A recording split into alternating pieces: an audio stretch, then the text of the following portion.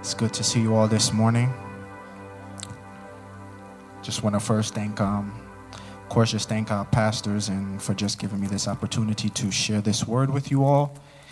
And also want to thank Devon for just being a sign of strength and endurance in the things of God to help pull us further. And just for him asking me to just stand with him as we share the word. So I just pray your hearts will be open this morning as I share. It's dark in here. Oh, you work on it? So I just want to just thank you all again. So the topic, I'm going to just jump right into it. I'm not going to take too long. I know Pastor Old is infamous for that, but but we're going to just jump right into this.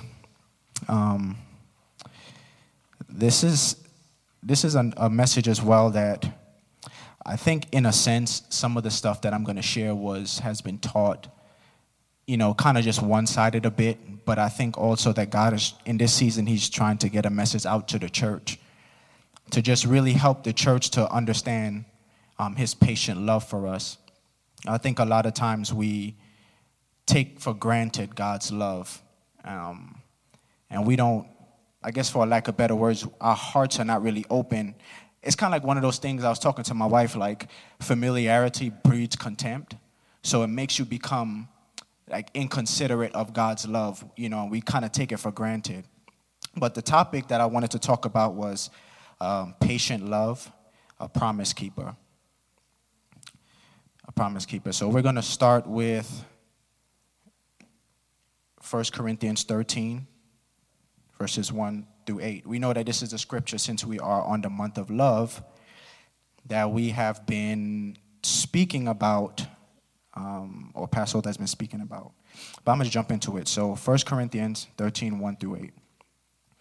If I could speak all the languages of earth and of angels, but didn't love others, I would only be a noisy gong or a clanging cymbal. If I had the gift of prophecy, and if I understood all of God's secrets and possessed all knowledge, and if I had such faith that I could move mountains, but didn't love others, I would be nothing. If I gave everything I have to the poor and even sacrificed my body, I could boast about it. But if I didn't love others, I would have gained nothing. Love is patient. Love is kind.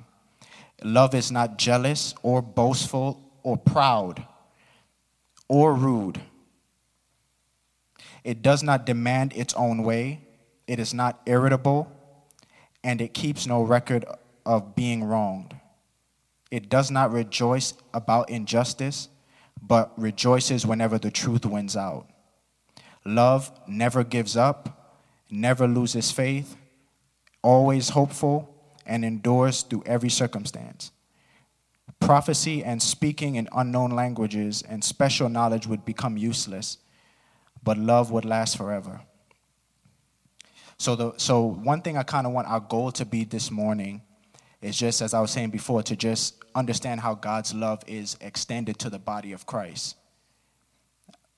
I'll wait for that. So we'll jump into the next scripture, Nehemiah 9, verse 30. In your love, you were patient with them for many years. You sent your spirit, who warned them through the prophets, but still they wouldn't listen. So once again, you allowed the peoples of the land to conquer them.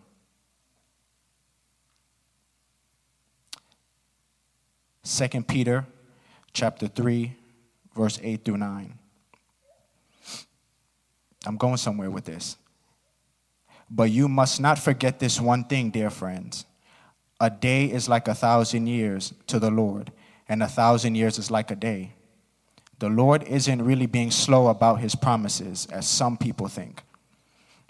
No, he is being patient for your sake. Not the world, the church. He's being patient for the church's sake, because he doesn't want nobody in the church to be destroyed, but he wants everyone in the church to come into repentance. So a lot of times we read that scripture, and that scripture we see it as an evangelism piece. Like we need to go and preach the gospel because God don't want nobody to perish, which is true. But Paul was writing this letter to Peter and also to the church, basically saying that God, in his love, wants for us to understand that he doesn't want nobody in the church to perish, because just you believing in Jesus Christ is not going to get you to heaven. That's just a bold fact. The word says that if you love me, you'll do what I say. So what God is trying to get the church to understand is we can't live and do anything anyhow and expect that we're going to end up making it into heaven. So in the scripture, God is talking about, of course, I was saying about the church. We need to really get acquainted with repentance. So I'm going to kind of just deviate a little bit. This week, I was hanging out with one of my brothers this week, and we were talking about the church and about leaders in the church, because I've always been baffled how people can rise that high in God and then they end up crashing. Like, that has been one thing I've been studying for a long time.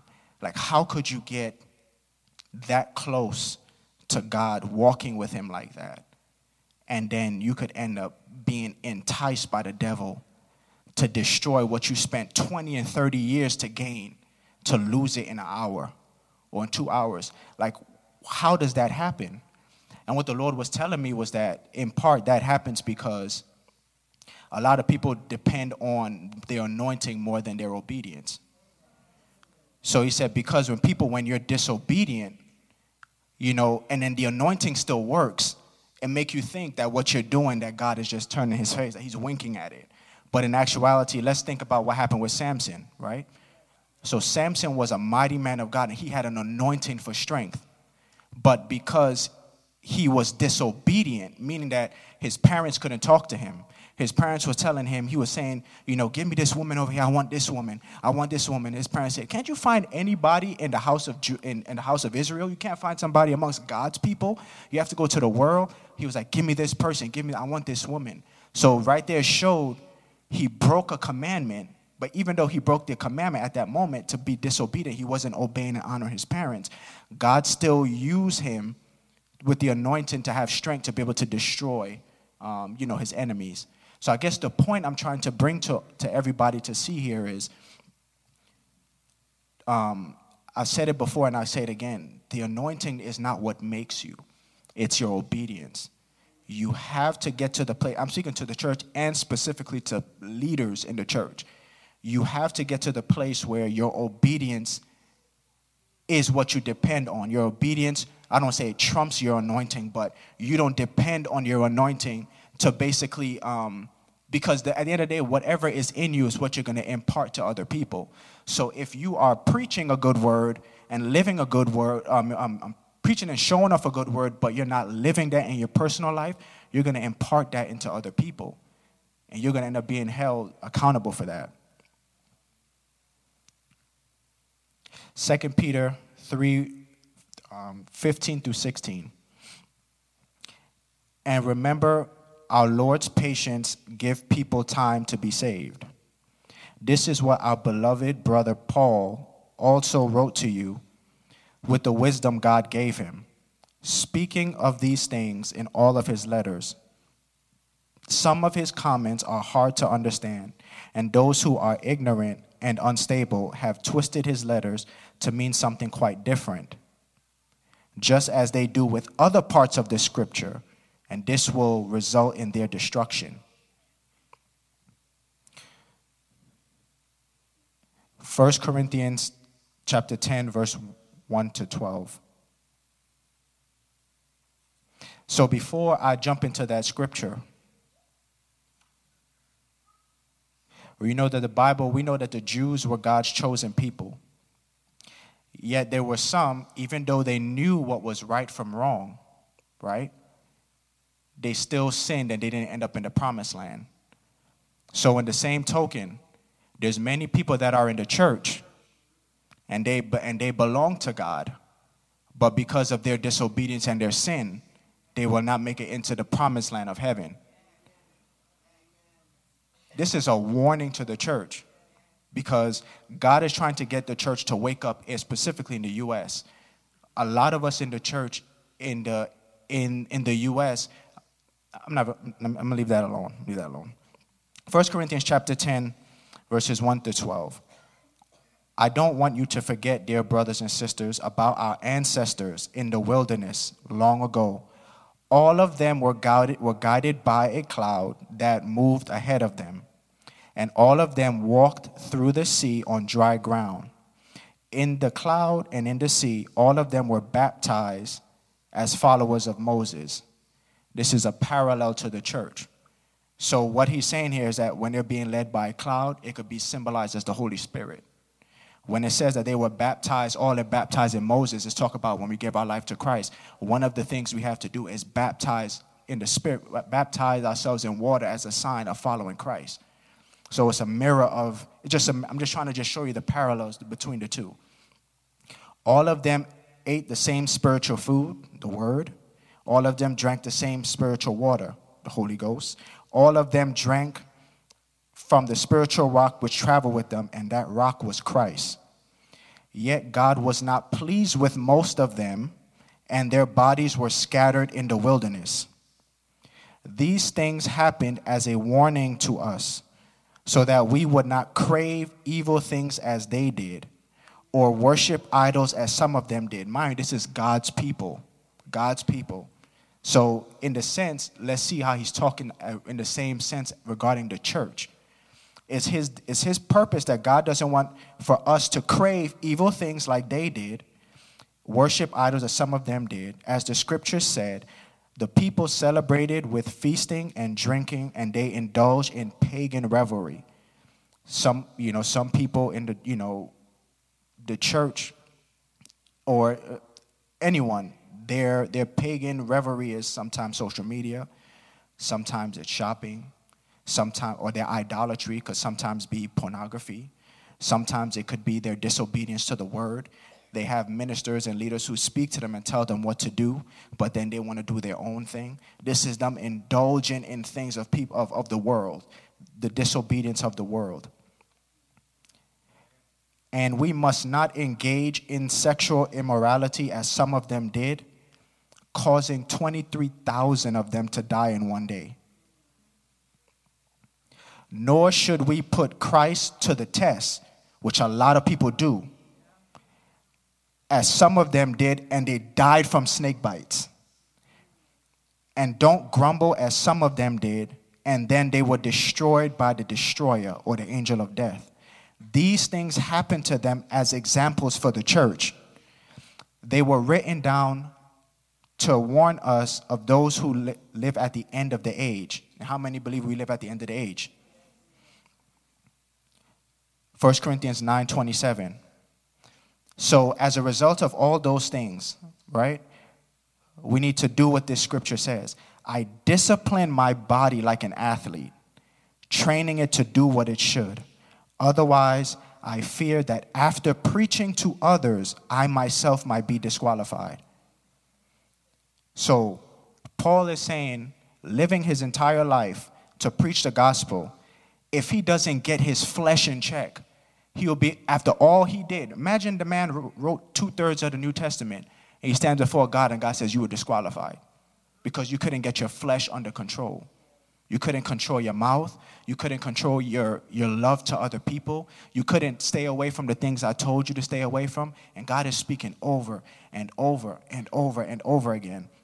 And that's why we see, great leaders fall. Now, the reason why I'm sharing this is because basically everybody in here is going to be a leader in this last age. If you're a part of this church, there's a reason why you're here.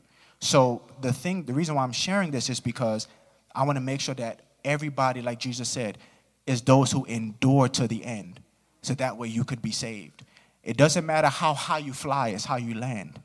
So you don't want to end up trying to be the greatest man of God, and then 2 years later, your name is nowhere to be found because you had some scandal. The devil was able to seduce you to be able to do something to fall.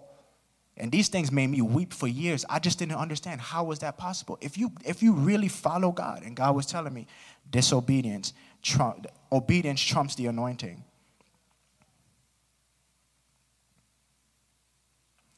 Romans chapter 1, verse 16 to 32. Pay attention to this because Paul was writing to the church in Rome. Look at what he was telling the church in Rome. For I am not ashamed of the good news about Christ. It is the power of God at work, saving everyone who believes, the Jews first and also the Gentile. This good news tells us how God makes us right in his sight. This is accomplished from start to finish by faith. As the scripture says, it is through faith that a righteous person has life. Verse 18. But God showed his anger from heaven against all sinful, wicked people who suppress the truth by their wickedness. So he's talking about, again, remember what Jesus said in Matthew? He said, if you follow me, you'll be my disciples indeed. And then if by following Christ is how you end up knowing the truth, and the truth makes you free. So in order for you to know the truth, you had to be following Christ at some point. You can't learn the truth without not following him. So he was speaking here regarding those in the church who was being wicked and sinful. They know the truth about God. You can't know the truth about God unless the Holy Spirit reveals it to you. They know the truth about God, but because he has made it obvious to them. For ever since the world was created, people have seen. Where am I? I think I lost my place. 20. Thanks, Elena. For ever since the world was created, people have seen the earth and sky. Through everything God made, they can clearly see his invisible qualities, his eternal power and divine nature. So they have no excuse for not knowing God. Yes, they knew God. They knew him, but they didn't worship him as God and even give him thanks. So for you to know God, you have to be a believer according to the word, because those who don't believe are fools. So for you to actually know who God is, at some point you had to have a relationship with him. So for you to know God, then you don't worship him as God nor give him thanks. It said that they began to think up foolish ideas of what God was like. As a result, their minds became dark and confused. Claiming to be wise, instead they became utter fools. And instead of worshiping the glorious, ever-living God, they worship idols made to look like mere people and birds and animals and reptiles. So God abandoned them to whatever shameful thing their hearts desired. As a result, they did vile and degrading things with each other's bodies. They traded the truth about God for a lie. So they worshiped and served things God created, instead of the Creator himself, who is worthy of eternal praises. Amen. That is why God abandoned them to their shameful desires. Even the women turned against the natural way to have sex, instead indulged in sex with each other. And the men, instead of having normal sexual relations with women, burned with lust for each other. Men did shameful things with other men, and as a result of this sin, they suffered within themselves the penalty they deserved. Since they thought it foolish to acknowledge God, he abandoned them to their foolish thinking and let them do things that should never be done. Their lives became full of all kinds of wickedness, sin, greed, hate, envy, murder, quarreling, deception, malice, behavior, and gossip. They are backstabbers, they're haters of God, insolent, proud, and boastful. They invent new ways of sinning. They disobey their parents. They refuse to understand. They break their promises, are heartless, and have no mercy. They know, listen to this, they know God's justice requires that those who do these things deserve to die, yet they do them anyway. Worse yet, they encourage others to do them. 2. So this passage of scripture, God is speaking to the church. There's people in the church who are living this kind of way, and by them living like that, they're making other people in the church think it's okay to live that way as well. And then what the Bible says, they have a penalty that is due them.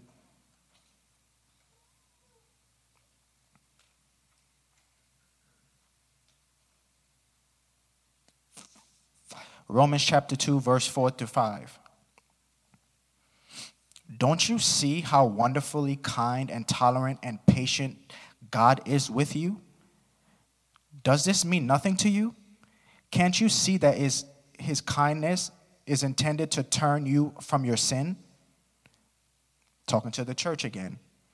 But because you are stubborn and refuse to turn from your sins, you are storing up terrible punishment for yourself. For a day of anger is coming when God's righteous judgment will be revealed. Romans chapter 2, verse 7.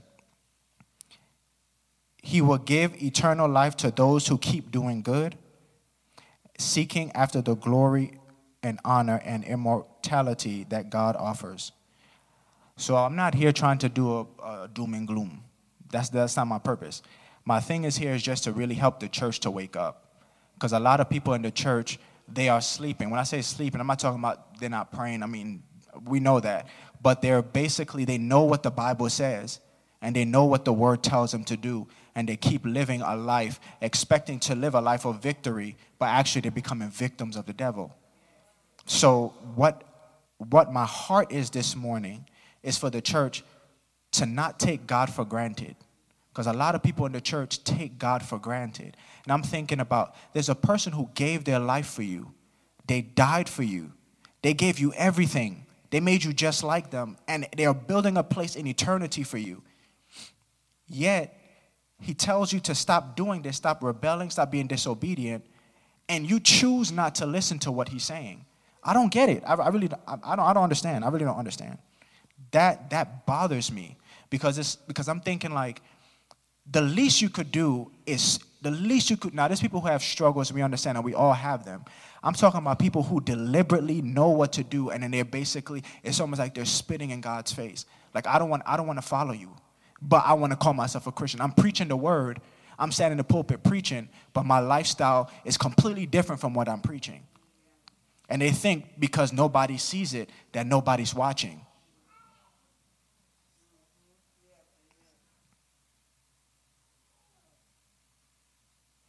So, for the church who wants to live a life, a victorious life, a life that honors God, and I think what the Lord is trying to do in this season, I was telling my brother this week, I said I really believe like what God is trying to get the church back to is back to having the fear of God in your heart, loving God like as if there's no tomorrow, that there's nothing that matters versus you serving God and being obedient to what he tells you to do. And to be honest, I was talking with my wife the other day, and I was telling her, like when I was like 20, 21, like there'll be days, man, I'll be crying because I'm like, it's like God kept telling me, leave this alone, get away from that. Stop doing this, stop doing that. I used to cry. I'm like, man, can I have a life? I can't have no life. I'm 21 years old. I can't do nothing. I can't go outside. I can't, that's what I was thinking. Can't go outside. I can't play. I can't do nothing. He's like, but it wasn't that. Sometimes we over-exaggerate. But the truth was that there was a lot of things I loved to do. Because before, I was a gamer. Like, I loved playing video games. I used to game all day. Ralph would tell you. Mozart would tell you. Like, we'll just be gaming, playing games all day long. Boom, boom, boom. Then, all of a sudden, I started like having this negative feeling about doing it. I'm like, okay, Lord, I don't go outside. I don't go to the mall. I don't do anything. This is all I do to get my escape.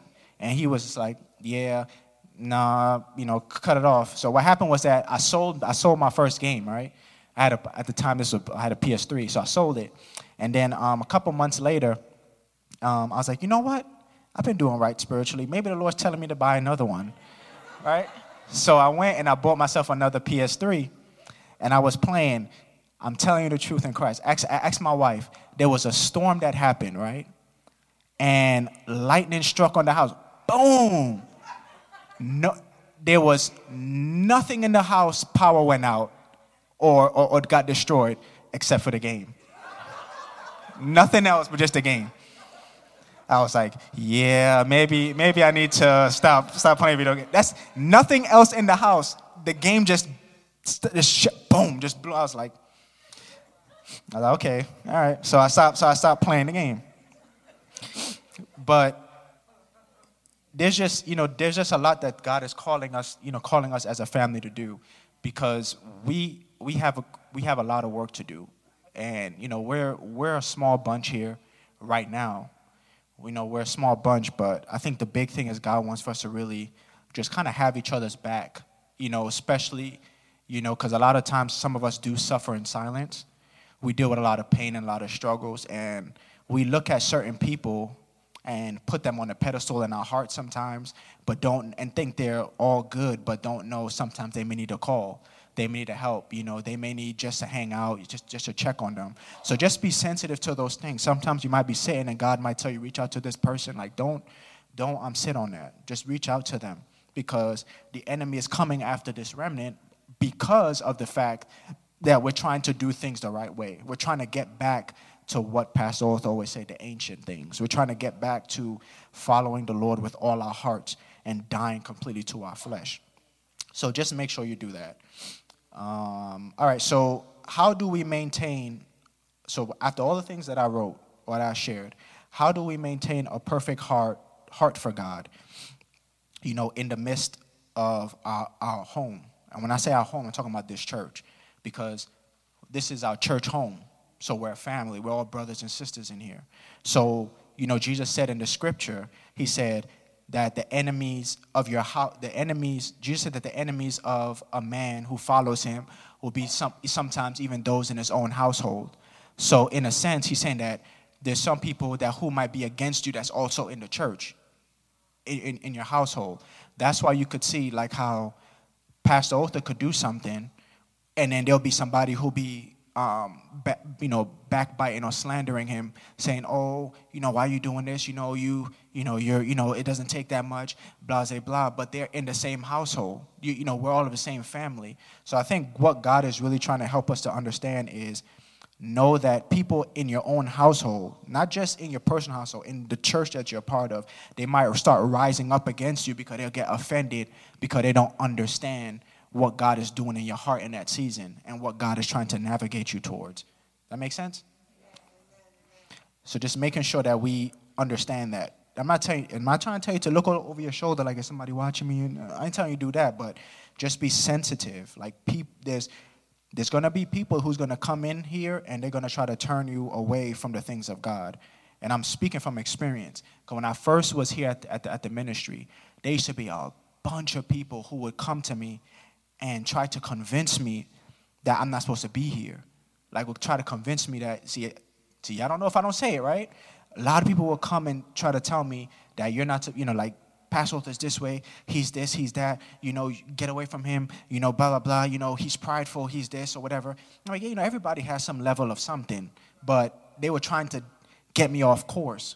Now, had I would have left, because the thing was when I first came here, the thing that drew me here was when I first came, Pastor was preaching that message, the We Are God's message.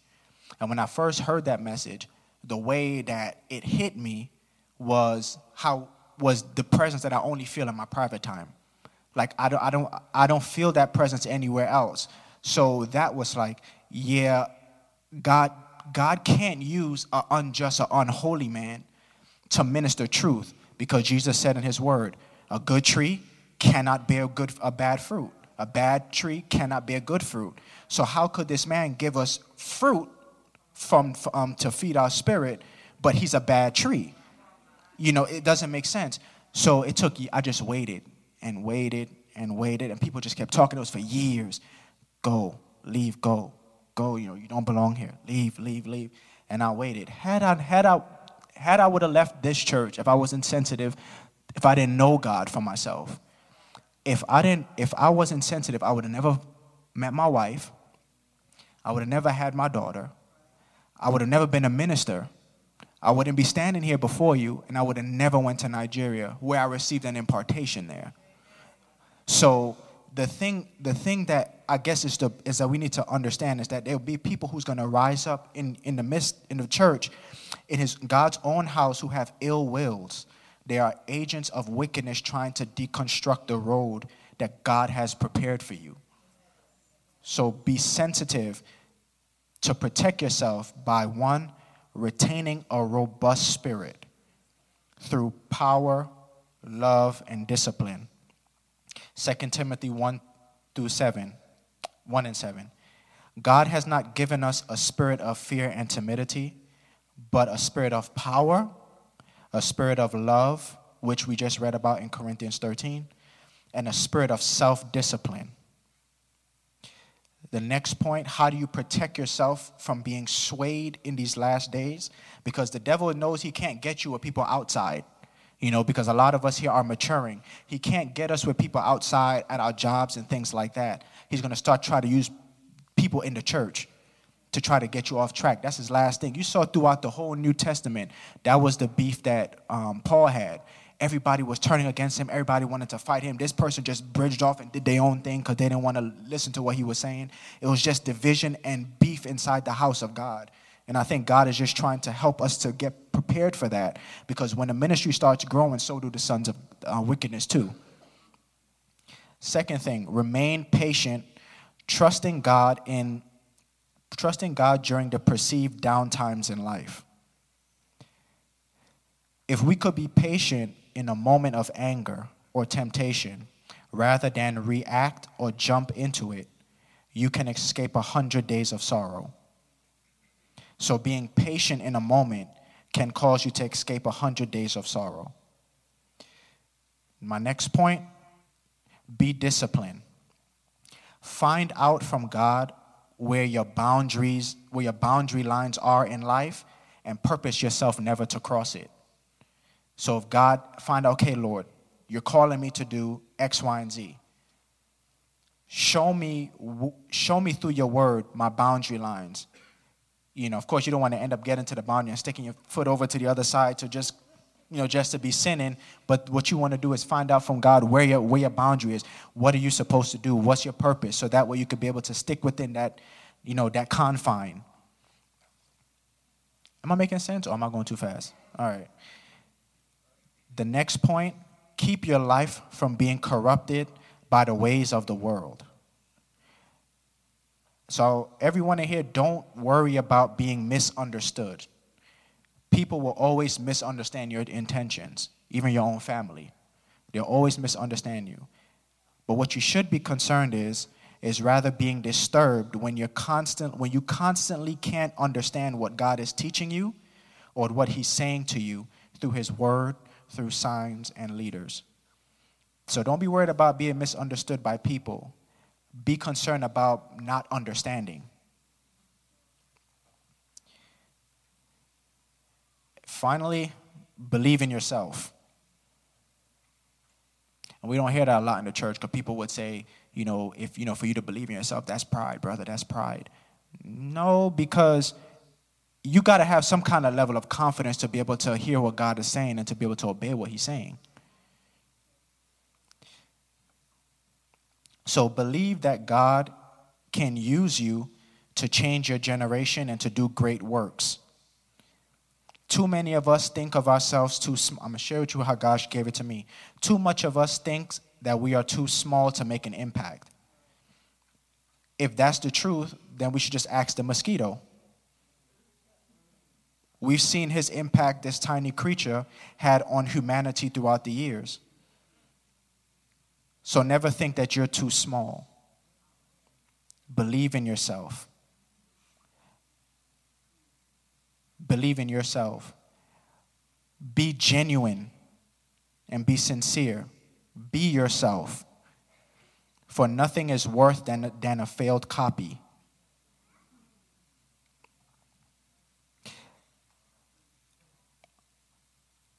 I've learned that all people are the same, except for their belief in themselves, despite what other people think of them. So everybody has the thing that what differentiates one man from the next is his belief, is what he believes, not just in God, but what he believes about what God said about him, his identity. The more he sees himself as God or like God, is the more that God will be able to use him. Because God, that's why he says, come and reason with me. The more you reason with God is the more you start to see things his way. All right, so that's really all I had to share. I just wanted to just ask you all just to lift your hands as we just really just ask God for grace to just help us to not be turned away from the truth in these last days, that we will be sensitive to what he's doing in this season, and that we would not fail by being deterred by people who are being raised up in the body of Christ or by the enemy, counterfeit sheep, to make us be led astray. Just ask God to give you a heart that you would not grow weary in doing good things and being obedient, that you can have a heart to sacrifice and give up what you need to give up. Because we all know, that there are many strategies to get to the top of a mountain, but the purpose of it is just for everybody's view should be the same. And in our case, we all have different callings and purposes in Christ, but all our view should be to get everybody to know who Christ is through our lifestyle.